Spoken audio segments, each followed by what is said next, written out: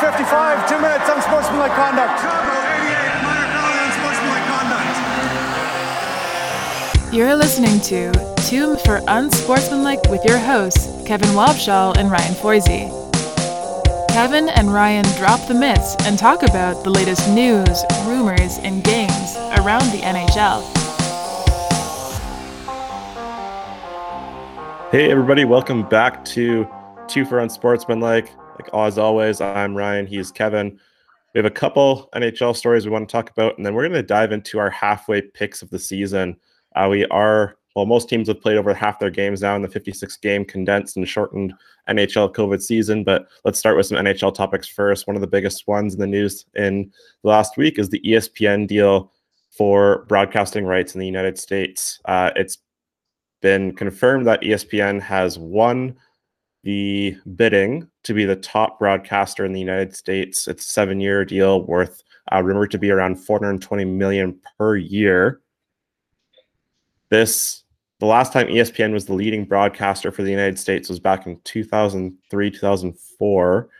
One of my favorite jokes that's been circling around right now is the last game that was broadcast on ESPN for NHL was the 2003-2004 Stanley Cup Final, Calgary versus Tampa Bay, where Daryl Sutter was the coach and the Flames lost 2-1. Now they're going to be returning next year, and surprise, surprise, Daryl Sutter's the coach again. So we'll wonder how many fans will be like, holy shit, Daryl Sutter's been a coach for the last almost 2 decades. Yeah, good for him. Yeah. Kevin, what do you think about the ESPN deal there? I mean, it's huge for the NHL to get, it's a lot of money that'll pump into the league that'll go into the revenue. It's kind of weird that we get that deal pretty close to when there's rumors flying around about a flat cap, which is interesting to me because I'm kind of thinking that it's almost time. I guess this year's cost them a lot of money, but the flat cap is going to be interesting for a lot of the free agency things. So we can get into that another time, but huge for the NHL in the United States to get back onto the ESPN platform. It's, I would imagine, the biggest platform in the US for sports. So will help hopefully grow the game even more. Lots of money, really good look for the league here. So I'm looking forward to seeing the broadcasts on ESPN moving forward. Yeah, it's really true. It's a good deal for the league, I think. The one criticism you might see often from a Canadian standpoint is how knowledgeable is ESPN really on hockey and how much have they catered to hockey fans in the past? And the answer is really not that much. As we've seen in the past, they've let go of some of their more recognized hockey writers like Pierre LeBrun, who have then obviously come back to Canada and work for TSN. So interesting to see who they'll have covering games, what analysts will bring in, and how they're going to approach this. Because one of my favorite actual joke segments that ESPN aired once this was announced was Stephen A. Smith, who's well known in the basketball and football highlights, did a segment on top 5 things he knows about the NHL, and some of them were pretty questionable. So hopefully we can get some some analysts that know the game well, some folks on the ESPN side that give us that fair coverage that we deserve. Obviously, doesn't impact us as much in Canada, but assuming that NHL goes back to normal next season, we will see some of these broadcasts as Canadian teams will begin to play American teams again. Yeah, I mean, it'll hopefully open the door for more people to get involved with the broadcasting, like rights and stuff like that with the NHL. I've said for a while that the NHL really needs a color guy like Tony Romo. The best and the closest thing we have, and my personal favorite color commentator in the NHL is Ray Ferraro. And he's up there. He's really, really good. His insights are fantastic, and he was a good hockey player, so he knows the game, and he's got really good knowledge and all of that. But we just need that, like maybe 1 or 2 more of like the Ray Ferraro level, or even better, like a Tony Romo. You watch him when he's broadcasting NFL games and the way he's calling out plays before they happen and stuff. It's really fun to watch. So maybe this will open the door for someone like that to kind of come in and be that guy for us, but we'll have to see. For sure. If I can give ESPN credit for one thing, though, I do love their theme music. If there's anything that gets me excited for a football game, it's the do do do do do do. So, yeah, it's one thing. They've got that down for sure. Other story out of the NHL in the last week, Jack Eichel from the Sabres is out for an undetermined amount of time, announced by Ralph Kruger the other day. Man, the Sabres have been a train wreck this season. It's been brutal to watch. They do seem to have a lot of talent on that team, a lot of good young players, but they can't seem to bring it together. Rasmus Dahlin, a couple seasons down the NHL, he's starting to look like he might be a bust. Jack Eichel should be one of the best centers in the league and just hasn't either got the support he needs or has given up on the team. Jeff Skinner, you never know what you're going to get from him, but he's definitely not worth the contract he has right now. And outside of that, they've had some COVID issues. It's just been an absolute train wreck of a season for the Buffalo Sabres. Yeah, 2021's a year to forget for a Buffalo Sabres fan, especially after the run that the Buffalo Bills went on. It's too bad that the Sabres couldn't have built off some of the momentum that they made for them. But I'm going to counter your point with Dahlin being a bust.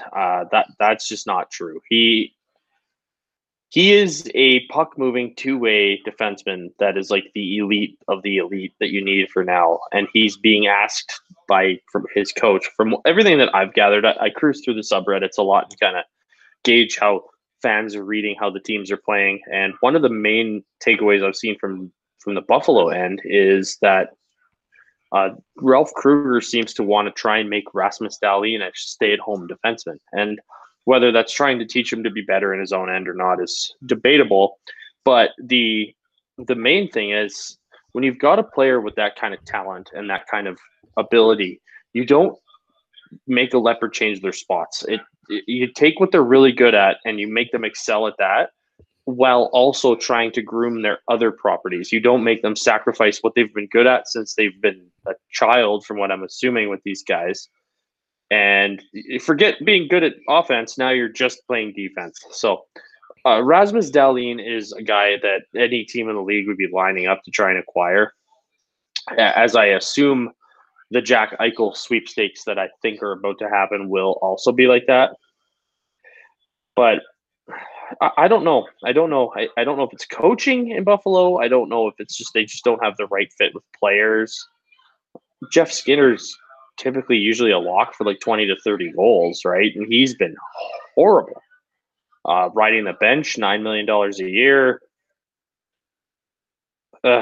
Jack Eichel, I think, is currently playing his last season as a Buffalo Sabre, and I do genuinely feel bad for Sabres fans that they're going through this, because it's been a hot minute since that team has been relevant. Like you look back and you're like, yeah, they were pretty solid in like the Vanek and Pominville years and so on and so forth. But they were, the last time I would say they were a true threat to win anything was, Hasek was in net. So Ryan Miller, I'm gonna stop you there. Ryan Miller, Saga. They did make a couple runs in playoffs there. So they made a couple runs, but like I never really got that feeling from those teams. Like they had the Ryan Miller era, like I said, with like the Vanek and Pominville teams. Like they were good, but they always felt like they were missing something, if that makes sense. That Sabres team that Hasek carried, like I thought he was just going to win the Stanley Cup by himself. I remember 1999 when they lost to Dallas, I was convinced, because they were crazy good. Like I remember watching them, and they just dominated the Leafs in a playoff series. And I was like 8 years old at the time, but I'll never forget it. And I had a hatred for the Buffalo Sabres that grew from that playoff series. I didn't really care for, like, I had no really opinion of them one way or another before that. Excuse me. And yeah, just after that playoff series, I was like, oh, I hate the Buffalo Sabres so much. But that was the last time I felt they were like gonna win the cup. I was like, oh, this is like a Stanley Cup team. Like they had some really good teams in the Ryan Miller era where they looked really good, but they always were missing one or two things. Like they were always solid. I think Derek Roy was their their top center, and Daniel Briere was there and stuff. They had some really good talent on the Sabres, but they were missing just some element that was holding them back, and they just weren't that. They needed that next level, and if they had just gotten that one step, they could have won. And Ryan Miller was terrific for them for a long time, and that feels like an eternity ago, doesn't it? It does. I still can't believe Ryan Miller is playing in the NHL still as a backup in Anaheim. That blows my mind. I forget about that all the time. Yeah. I always think that, oh, maybe it's some other prospect that's playing behind John Gibson now, but nope, it's Ryan Miller, and he's still getting his share of starts too. So it blows my mind that he's still an NHL goaltender in his 40s. Right, and it's just like, right. Ryan Miller is still like playing and not like he's obviously not to the same level that he was 10 years ago or whenever it was the Sabres were crazy good, but it's crazy to think that he's actually still in net. So it's fun though. Like, good for him. Yeah. All right. That's really the kind of news out of the NHL this week. So we're going to talk about now that the league's at the halfway point. Most teams have played either 28 or more games. So halfway through their NHL season, we're going to talk about the individual awards and who we project will win these awards at the end of the season. So we've each taken some time and written down who we think will be that person for each individual award. We're not aligning it to any specific division. We're just aligning it throughout the NHL. We know that it's kind of tough to do that with no inter or cross-division games, but we're going to work with what we've got. The other part to that is at the end, we're going to talk about our surprise teams who have surprised us in a good way. So they've been an effective, good team, or teams that have surprised us in a bad way. They've definitely underperformed. So let's start off with the Hart Trophy. The Hart Trophy is the MVP or the most valuable player to that team in the league who's contributed the most to that team in the league. It doesn't have to necessarily be by points or by goals. It's just that player that's made the most of a difference for their team. Kevin, who do you have for the Hart Trophy this year? The easy vote is Connor. Like, it really is. McDavid is the easy one. So I am going to not go Connor McDavid. I have Patrick Kane as my Hart Trophy winner at the moment. Patrick Kane has 41 points this year, which is 11 less than McDavid. However, Patrick Kane is playing with a significantly worse supporting cast than Connor McDavid is. He's been absolutely fantastic this season. Some incredible highlight goals between him and his line mate DeBrincat. I think Patrick Kane so far has been my MVP if I'm picking one guy. He doesn't have a Draisaitl. He doesn't have a Marner. So that, as much as I love Matthews and McDavid, he doesn't, like, those two have that second guy who are just incredibly talented that helps him along. Kaner hasn't really had that benefit. So as of right now, if I had to pick someone, I'd probably go with Patrick Kane. Right on. Great choice. And he's having quite the season. People are a little bit shocked to see him back at the top of the standings, even in the back half of his career. But just a reminder of how amazing of a player Patrick Kane truly is. I am going to take the easy answer on this one. My answer for Hart Trophy is Connor McDavid, even though, yes, he does spend a lot of time playing with another top 5 player in the NHL and Leon Draisaitl. 51 points in 52 points in however many games they've played is just absolutely outrageous. Even if with the extra help that he gets, there's still not a player that comes within the ballpark of Connor McDavid. There's some players that maybe they come close and maybe they give a bit of a threat here and there. Austin Matthews can sometimes be mentioned in the same conversation, but still McDavid's just in a league of his own. It's unreal. And without McDavid, Edmonton is in shambles. They're battling for a playoff spot maybe, where with McDavid, they're comfortably in one right now. So that's my answer for the Hart Trophy. We're going to move on to the Art Ross Trophy now. Art Ross Trophy is for the most points at the end of the regular season. I have a feeling we picked the same guy here. I have a feeling we did too, but let's go through it. Kevin, who do you got? It's McDavid. McDavid is gonna flirt with 100 points. I'm not sure if he gets there, but he's gonna flirt with that 100-point mark. And in a 56-game season, that is unheard of. That is Gretzky Lemieux numbers. So it's incredible to watch this guy play. Matthews, I think, had a chance to be right there with him, but his wrist injuries really slowed him down a little bit in terms of points. But man, oh man, this drive for 100 that McDavid is on is quite special. And there's been a lot of people who are trying to cut him down. U.S. fans will he only has to play Canadian teams, and he has Draisaitl and this, that, and the other thing. But at this point, he's the undisputed best player in the world.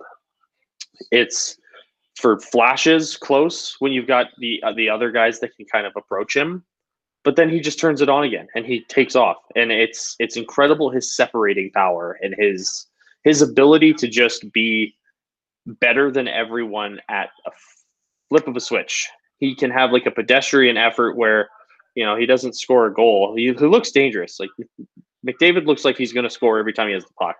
And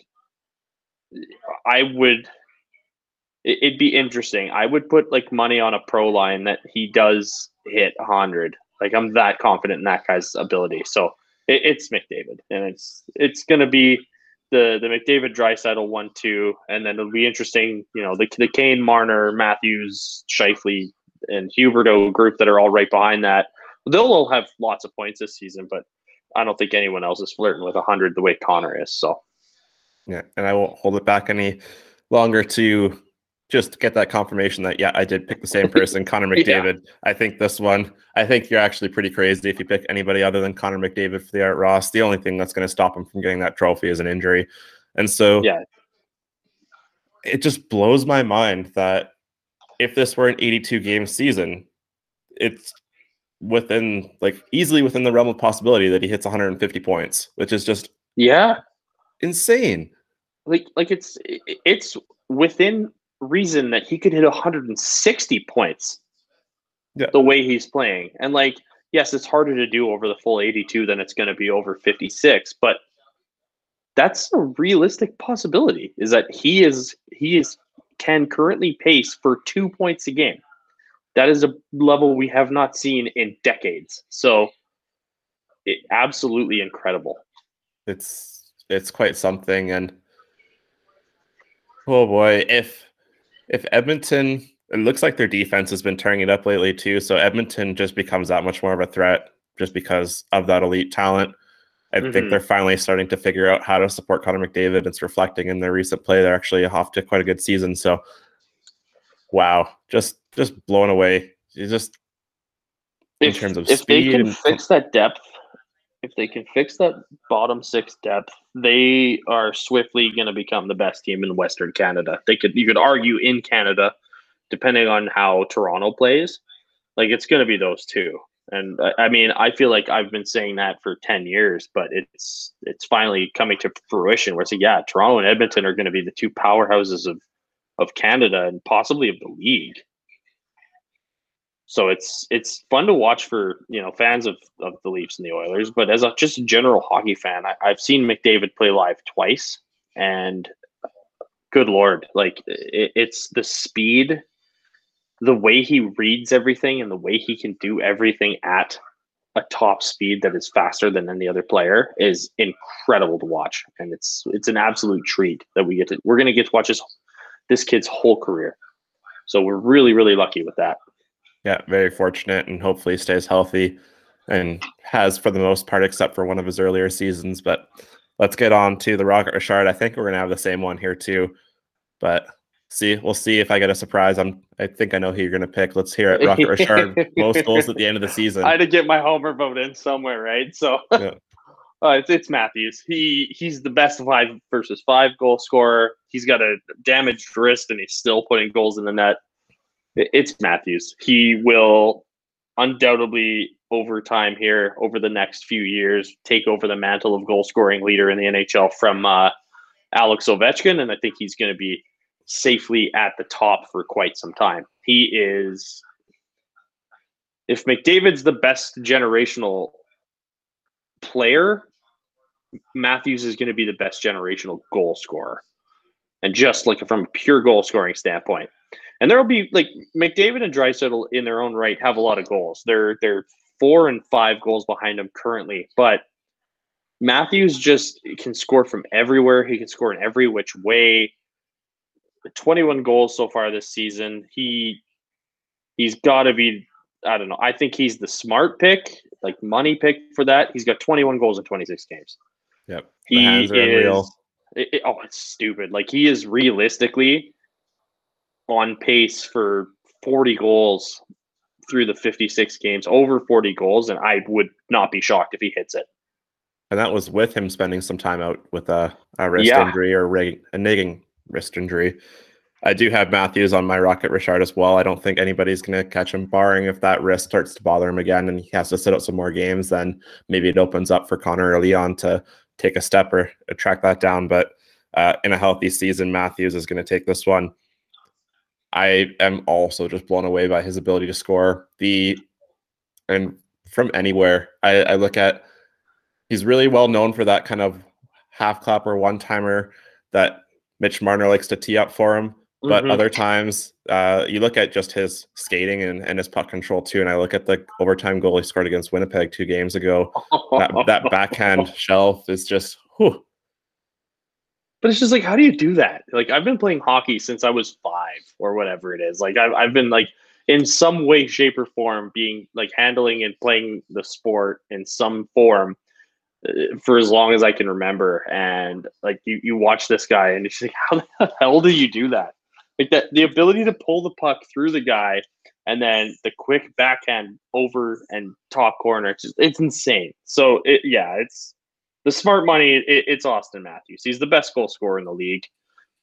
Treat to have the guy. And I think by the end of his career, barring him leaving, he'll be the best Leaf ever. So, yeah, very possible he takes that mantle. All right, Kevin, for the next 3 awards, I'm actually going to pick mine first. You've got to go first for the first 3. I'm going to go first for the last 3. We're going to talk about the Norris Trophy next. So, best defenseman in the NHL. I'm going to use my homer pick on this one. He's got the second most points of any D-man in the league. He also has 11 goals in the season. Jeff Petrie from the Montreal Canadiens is having a hell of a season, and on a bargain contract at just over $6 million a season. Could easily fetch $8 or $9 million on the open market right now, the way he's playing. He's been the best Montreal Canadian on the team that season. The only defenseman I put up there with him right now is Victor Hedman. That's who I think the other vote could possibly go to, but yeah, I think this is Jeff Petrie's. If there's an opportunity for him to win a Norris, it's this season. And just the goal scoring. He had one last night against Calgary. Wrist shot off the post and in. He's got that wicked wrister. He doesn't have the big clapper like the Shea Weber does on Montreal Canadian, but he just brings it in, kind of gets it close, and just lets off like a hot wrister that just seems to fool goalies every time. Well, the clapper's dying, though. Like, it's with the traffic and stuff that you get in front of goalies and things now, like the slap shot's not near as effective, I think, as like a well-placed wrister. Like, it's harder, yeah, but it's not as accurate. And you know, you had guys who perfected it. Like, you have like early career enough. Like Brian McCabe comes to mind as someone who did. Al McInnes. Like, the slap shot has its place. If you really want to just drive it, then the slap shot's there and it's not going anywhere. But most of those like elite teams, like, and I'll get to mine. Hedman's my pick, but you don't really see him use the clapper a whole heck of a lot either. He's got a really hard, heavy, but accurate wrist shot that he puts in the net. But he's just so smart. And Victor Hedman, and I think the thing that separates him from kind of the rest of the field is his brain. Like, he's got that size, he hits, but he also is just incredibly smart, great stick, and he's just brilliant with the puck. Awesome power play quarterback. He's a special player to watch, and the best defenseman we've seen since, I would argue, probably Lidstrom. Victor Hedman's incredible. Like, he's fun to watch. Like, he's a huge behemoth of a man, but just the way he handles the puck, it's so deft. Hedman's my guy. Like, he's my pick for sure. Like, I had a second pick. I was gonna throw Aaron Ekblad in because he's having a hell of a season himself. Quite the bounce back because he's had a couple disappointing ones, but I don't know. Hedman's the guy, and I think it's not. I don't know. Petrie's giving him a run, and I think that's they're two of what will end up being 3 finalists. But I think Hedman will probably end up winning out. It's hard to. I don't think Jeff Petrie is scoring 25 goals. or 22 goals. Like, I think his second half, he'll probably slow down a little. I don't think he's going to, I'm not saying he's going to crash to earth or anything like that. I think he's playing at the level that I think he's earned. But you don't often see defensemen peak at 32 or 33 years old. So I don't think that Petrie keeps up his point a game pace. I think that we have our young superstar defenseman in Colorado who's going to storm in and make a case for himself. But yeah, Hedman's going to be my pick for that one. For sure. And it's not a bad pick. Hedman's been one of the most elite defensemen in the past better part of a decade. And yeah, I do think that Cale Makar is going to come in and he's going to be the defenseman to beat in terms of Norris caliber playing going forward. But at least while Cale Makar is getting his footing in the NHL, and that's not a slight to Cale Makar, he's already an amazing defenseman. This is, I would say, Hedman's trophy to lose. I did lean towards Petrie just for the homer pick, but I would say it's you Hedman's get trophy one. to lose. You at least get one our awards, right? Yeah, of course. Right. Mine was the easy one. You did have the easy one. Yeah. We're gonna go to Vezina now, and this one I'm gonna go a little bit off the board. I picked a goalie that's currently injured, but before injury was playing absolutely outstanding, playing the best hockey of his lengthy NHL career. And if he's able to come back soon and keep up that caliber of pace, Peter Mrazek of the Carolina Hurricanes. He is number 5 right now, currently in save percentage, number 1 in goals against average, and has just been a star for them. Carolina has slouched since he's been injured. He has been a large part of why the team has been successful in the early part of the season. Peter Mrazek's my pick, and it's a little bit of a surprise one because he's had a bit of a lengthy NHL career. He had a stint with Detroit. He's passed around. He was battling for the net there with James Reimer. He's had quite the career, but this season, just out of nowhere, he's picked it up and been outstanding. Who do you have on the Vezina side? Marc-Andre Fleury. Highlight reel saves, the best numbers of his career. He is currently rocking a 935, beating Andrei Vasilevsky by 0.001 on the save percentage. But I think Fleury's been a little better than Vasilevsky this year. Vasilevsky's unbelievable. Tampa Bay is pretty spoiled in there. We can get into their little cap game they're playing with Kucherov's contract later, but Vasilevsky's incredible, but Fleury, I think, deserves it this year. They brought in who was the other goalie in Vegas? Why am I blanking here? Robin Lehner. They brought Robin Lehner in. Thank you. And they brought him in to play probably what they expected to be the starter. And Fleury has been just incredible. He's 14-5-0. He's got a 181 goals against average and a 935 save percentage with 4 shutouts. He's 36. That's exceptional, especially for that age. He's 36 years old, and he's having the best year of his life. Like, good for him. He is Marc-Andre Fleury. I still look back and I'm like, man, I remember at the time going, no, do not give up Fleury. Keep Fleury, get rid of Matt Murray to the Penguins. And I'm going to just call that I was right on that one.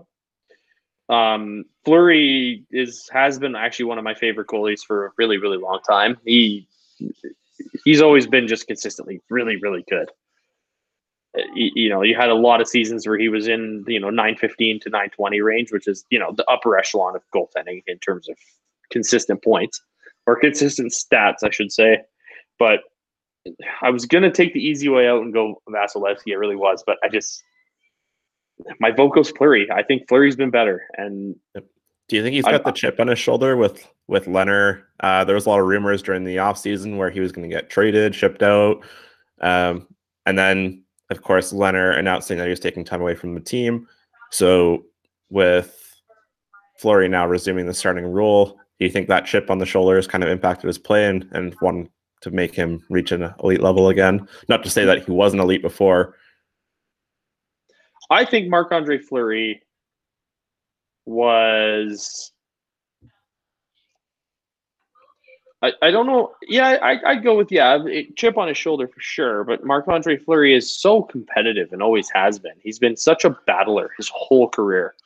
The save to win the Stanley Cup a few years ago against the Red Wings comes to mind, where he just slides across and makes that huge save. Like Fleury's always been this clutch, like comes up with the big save when you need him. Basically, the anti-Frederik Andersen, as if you will, where he comes up with this huge save just right when you need him to. And he's always had that quality about him that's been so fun to watch. And like technically solid, his positioning's great, but his athleticism and his battle are just so like far and beyond most other people. So no, Fleury, he for sure I think is playing with a little bit of a chip on his shoulder. You know, you're like, oh, you bring this guy in, give him a contract, and you know, you think you're going to get rid of me. Well, I don't think so. So, no, good for him. Like Fleury, I think, a little bit of a chip on his shoulder. But even when Leonard played, you know, like 3-1, but he's under 900 and 296. So Fleury's been the guy in Vegas, and it's not even remotely close. There you go. We're down to the final individual award. We're down to the Calder Trophy. I think that realistically, there's only two players in this conversation for the Calder Trophy right now. I have a player that has been a tremendous help to his team. I think his team has beat the expectations this season because of his efforts. My Calder Trophy is Kirill Kaprizov. Hat-trick this week. 10 goals, 13 assists, has played outstanding. It's been a long time since Minnesota has had a young forward to be excited about, or just a good goal-scoring forward. When you think of Minnesota, and especially in the last couple of decades, they are the definition of mediocrity. So for them to have a young forward come in, and now Minnesota has been a top 10 team this season, that's just unreal. And the only other player I put in even the realm of closeness is the new rookie goalie in Chicago, Lehkonen. So who do you got, Kev? I also am going to go with Kaprizov. He's a little older than the draft class, which a lot of people are kind of trying to use to slight him, but I don't think that that's a big deal. I think that, you know what, if you're having an exceptional season in your first year, I don't care how old you are. To an extent, if you're 33, okay, maybe not, but you know, he's 23 years old. He's absolutely incredible to watch, and he's completely revitalized a team in Minnesota, which is, like realistically, it's like, they're there. Like the Minnesota Wild is like that team you think of where it's like they're going to finish anywhere from 6th to 10th, and you're not going to notice them. Like that's been the Minnesota Wild for as long as I can remember them. Aside from like when they first started, drafted Gaborik and were terrible because they were an expansion team. So. I think it's got to be him. He's completely jump-started an offense that was pretty stagnant. They were stale in Minnesota. They were, run by like Kevin Fiala, who's got a lot of points, or got a lot of talent, I should say. I don't think he's got a ton of points this year. But they were stagnant. They were just kind of there. They were a team where it's like if they're going to beat you, it's going to be 2-1. It's a boring hockey. And this guy's made it really exciting. And it's really actually, this is the best player, I think, like best offensive player that the Wild have been able to put on the ice since, probably prime Gaborik, hey? Yeah, I would agree with that. I can't really think of like they signed Parise, but he hasn't really been worth the contract by any means. Suter has, but we could debate about that too, because, well, a lot of players get paid for what they've done, but not what they're going to do in the future. And that's another whole debacle right there. And I think Parise fits into that, get paid for what they've done and hope it carries on. But in this case, it didn't. This is a huge win for Minnesota. I feel for their fans because they haven't had a ton to be excited about over the last couple of decades. They've made the playoffs. They've maybe won a couple of rounds, but really haven't got to a point where anybody's considered them a true contender. And so for them to get a young forward, even if he is 23, still a young guy, still very early in his career, and if he's able to keep contributing like that, that just gives Minnesota Wild fans that much more reason to stay tuned to their team. He went the Panarin route, hey? Like it's kind of smart. These guys that are getting Russian players, I think, let them marinate a little more in the KHL and see what you got with them, and then bring them over when they're a little more comfortable. I think it helps because then they can kind of learn English, they can learn culture and stuff on their own time, and they're not as culture shocked when they're brought over as an 18, 19-year-old and thrown into the NHL. I think that can actually go a long way in acclimating a player to the NHL and to North American style, because it's a very different world. So it's I think that he really benefited from that the same way that an Artemi Panarin would have. Speaking of, he actually came back this week. Yeah, that's right. He did. New York Rangers did announce that Artemi Panarin is back with the team and will be rejoining the team for the season going forward. So glad to hear that there's no other news stories that have come out yet as a result of what had happened previously around the kind of Russian political interference that was caused by that KHL coach making comments against Artemi Panarin and spreading what we believe to be right now is a rumor about Artemi's conduct over a decade ago, which, I mean, if you're digging that up from a decade ago, either it didn't happen or he was 17. Yeah. I mean, there's never an excuse. Not to make an excuse. I'm not trying to say, it's okay, but it's like, I don't know. Yeah.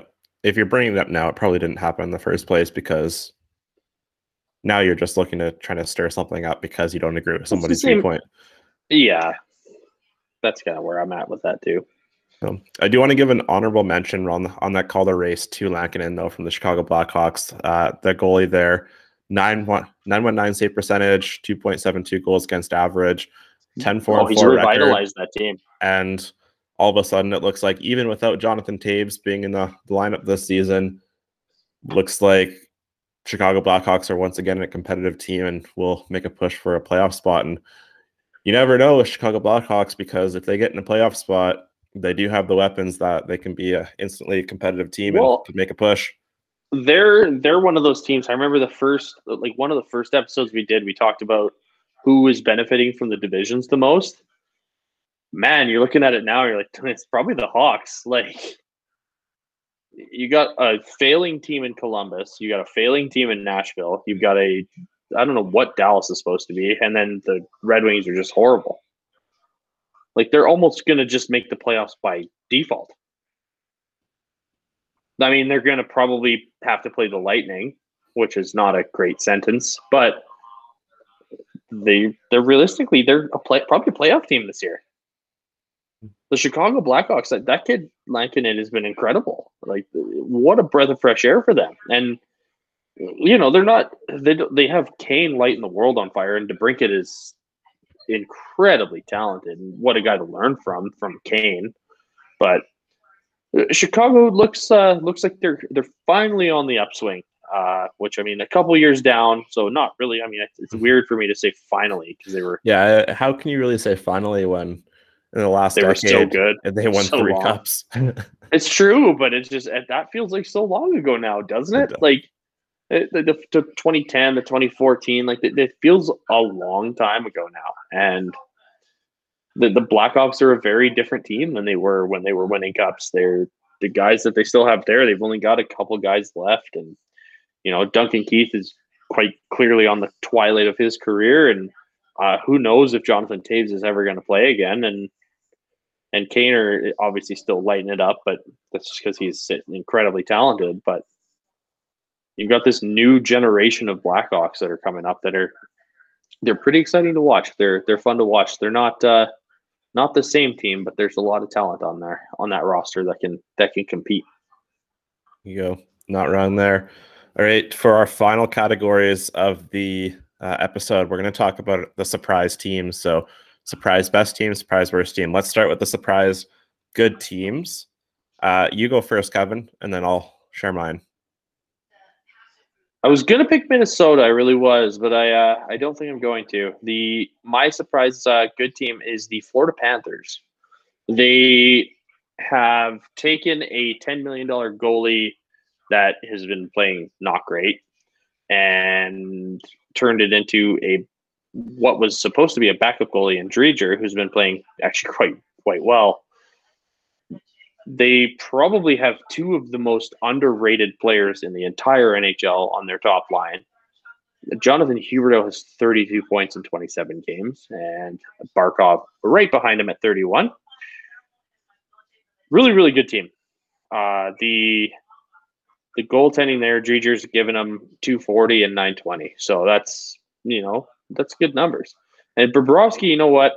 It's 295 and 905, which isn't great, obviously. He's also 11-2-2. Yeah. That team is playing so well for him. They're winning games that he should be losing, and they're winning them for him. They've got Carter Verhaeghe, who from Toronto to Tampa Bay, now to Florida, is 20 points in 27 games. Aaron Ekblad's up to 19 points, and he's been playing the best hockey of his career. Mind you, he's shooting at 12.3%, which should drop down back. His career average is a little under that. But it's a solid team. They're playing really good hockey. So my surprise good team, I'm going to unfortunately defer on the Minnesota Wild, although I did pump their tires a little bit. But it was another team's turn, and Florida Panthers are my surprise good team, tied with Tampa Bay for first. It's outstanding. I don't think anybody had them there, and they did have a hot start right out of the season. We talked about it. We didn't know if it was sustainable, but looks like it is for them, as they're the halfway point in the season and they're at the top of the standings. My surprise team was also going to be the Florida Panthers, but because I want to shake things up a bit, I'm going to pick another team. I'm going to pick the Winnipeg Jets. The Winnipeg Jets are currently, when we talked about them at the start of the season, actually, I'll start there first. We had them as a team that was on the border of maybe they'll make the playoffs, maybe they won't, but we're not too sure. We had them around that 4 or 5 spot in the North Division. They're currently 17-8-2. Hellebuyck, Brossoit have both been outstanding in terms of goaltending. Mark Scheifele is having a hell of a career, hell of a career too, but hell of a season, 34 points. Yeah. I think he's been really good. 4 points back of the Toronto Maple Leafs for the top spot in the division with 2 points in hand. It's not, I still do think the Maple Leafs are going to win the division, but it's not as safe and sound as they might have hoped with Winnipeg right on their tail. Yeah, they don't have that 10-point lead they had at one point, right? Yeah. That's what happens. Like, the thing is, Winnipeg, there was a lot of talk. I'm going to sound like a homer here, but I don't want to come across as a homer, but like as a logical person who can look at both teams top down. There was a poll, and like a lot of people were commenting, and some of the analysts were actually going with this, is that the Jets have a better top 6 than the Leafs, and that's just not true. As much as people could say, I hate the Leafs and I think that their top 6 is overrated, whatever, but there's no, like, Matthews is better than Scheifele, Marner is better than Wheeler, and then it just continues down that path. But the huge difference here is that Toronto has got Frederik Andersen, who's clearly still regressing. Like, the last 2 seasons, he's regressed. So he's getting worse. And Connor Hellebuyck is probably the best goalie in the league right now. So I think that's where our big difference is. Because, like, you look at the teams on just purely on paper, and you're like, yeah, Toronto's probably better. But then you look at net. Hellebuyck has been incredible this season. He is one who, he could challenge for the Vezina if, like, Fleury and Vasilevsky weren't having monster seasons. But that's the big difference there. And then their backups, like, Toronto's backups have been actually fantastic. But Brossoit has been really good as well. But when you get that starter who's giving you those quality minutes, and he's making crazy amounts of saves. He's got great numbers. He's a fantastic goaltender. So, like, good for him. But that's the big difference. And that's where the Jets scare me. Like, that's, if I'm being honest, if I'm looking at this as who do you not want to play in the first round, like, we all know Toronto is prone to their collapse, and they're kind of like maybe they will do it again. The Jets are scary. They're deep. Yeah. They've got talent on the team, and they've got a goaltender who, like, his numbers aren't mind blowing. He's 12-7, 281, 911. It's not But to be fair, Earth-shattering. he's also faced the most shots in the NHL. Yeah. 650 shots. Next closest, John Gibson at 639. Then it comes back from there. So the way, when you're shelled like that every night, you're expected to.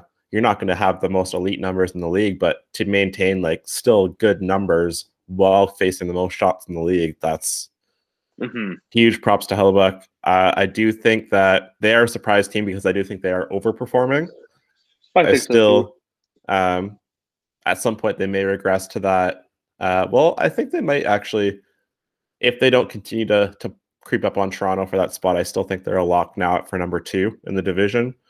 I don't know if they're locked, man. Edmonton's tied with, they have the same amount of points, but 3 more games played. But yeah. I don't know. That battle for the 2, 3, 4 in the Canadian division is going to be really tight. Like you've got realistically the only team that's probably Ottawa's out of it. They're 19 points through 30 games. They're not even they're an afterthought at this point in terms of actually competing for a playoff spot. But you got 36, 36, 31, 29, and 28. So Winnipeg, Edmonton, Montreal, Calgary, and Vancouver, respectively. All of those teams could realistically challenge. Vancouver is starting to slide, though. They've got 3 more games played than Calgary, 4 more than Montreal, and 4 more than Winnipeg.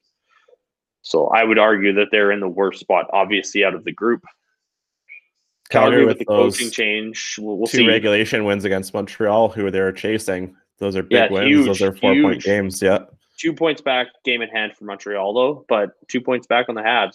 That's huge. Calgary, underachieved pretty hard at the start of the year, but that's big for them. And then Edmonton, they've turned it on pretty hard lately. Toronto's kind of slid a little bit, but I think they'll get their footing back. And then Winnipeg, I think, is, you look at them on paper, they're probably the second best team in the Canadian division. Yep. All right, let's talk about the surprising bad teams in the NHL. Yours is first. I'm the first one here. I have my team went to the Stanley Cup Finals last season in the COVID Cup. However, they're under 500 to start the season. They haven't played quite as many games as other teams because they did have that COVID shutdown at the start of the season. However, they are not performing the same way they did in playoffs last year. Dallas Stars don't quite have that same winning identity that they did when they played Tampa Bay and made that run, and to be honest, just demolished the Western Conference when they went on their playoff run. Looks like they are regressed back to a kind of middle of the pack team, but even they're below that right now. 8-9-6 record. Can't seem to string any consistency together. It's been a rough start for them. Who do you got? Oh, Buffalo. It's the Sabres. I thought they'd at least be like, all right, maybe they'll challenge for middle of the pack in that division. Mind you, it's a really tough division, but they have 16 points. They have 6 wins, 58 goals for, 88 goals against. They've won 2 games at home. Their last 10 games, they're 0-8-2. The Buffalo Sabres are a joke at this point. So I thought they'd be like a 500 team. Jack Eichel will carry them with an 80 or 90 point pace in a regular year.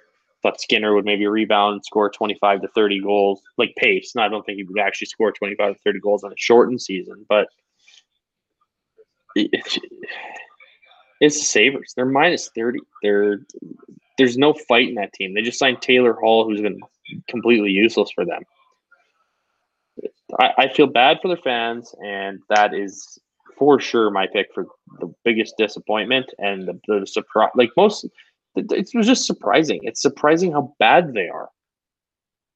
Yeah, it's true. I don't think a lot of people had them in that top lottery spot right now.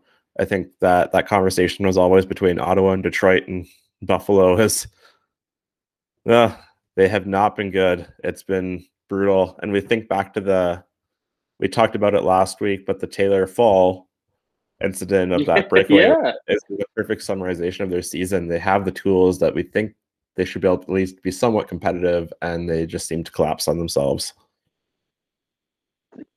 There's no good points. Like there's no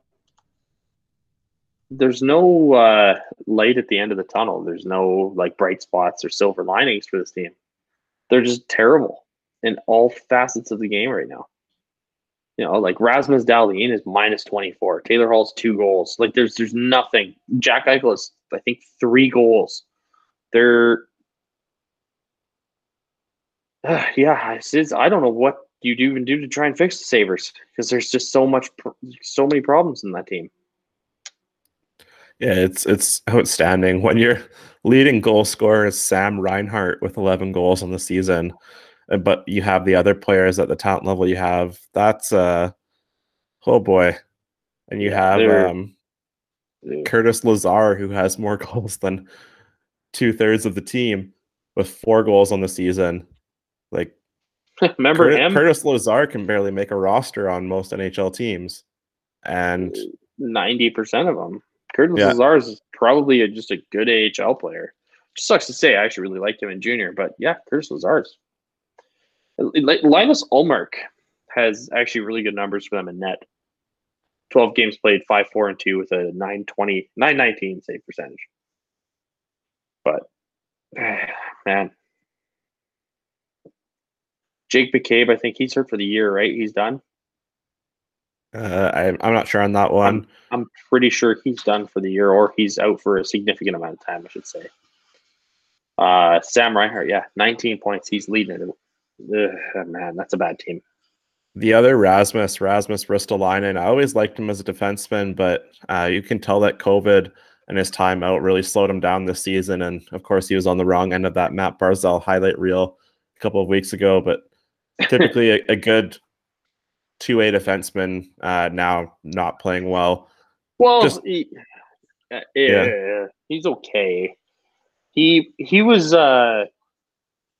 he gets a little overhyped, and like, so I've seen my fair share of Ristolainen highlights over the seasons, and I've watched a lot of games he's played just because of the divisional rivalry and stuff, right? But yeah, he and I think, isn't he leading their D in points? Oh no, Dahlin is. But yeah, he's 8 points minus 10. Ugh. That's a dumpster fire in Buffalo, and I hope that they can hopefully somewhat figure things out. For sure. Well, Kevin, that brings us through the topics for today. Any final comments you want to get in before we wrap things up? Nothing for now. No, I think we covered everything we wanted to today. So there you go. Well, we'll see you next week. Back for some more NHL topics, and we'll have to take a look back towards the end of the regular season and reflect on these projections and see how accurate we were. Yeah, I'm pretty confident. Some of them are pretty safe. When you talk about Connor McDavid, again, barring injuries, that's a pretty safe bet to make in terms of point races. But yeah, we'll see on those other awards for sure. Well, to everybody listening, enjoy the rest of your weekend. I guess, you'll be hearing this Monday, so enjoy your week and take care, and we'll see you next week.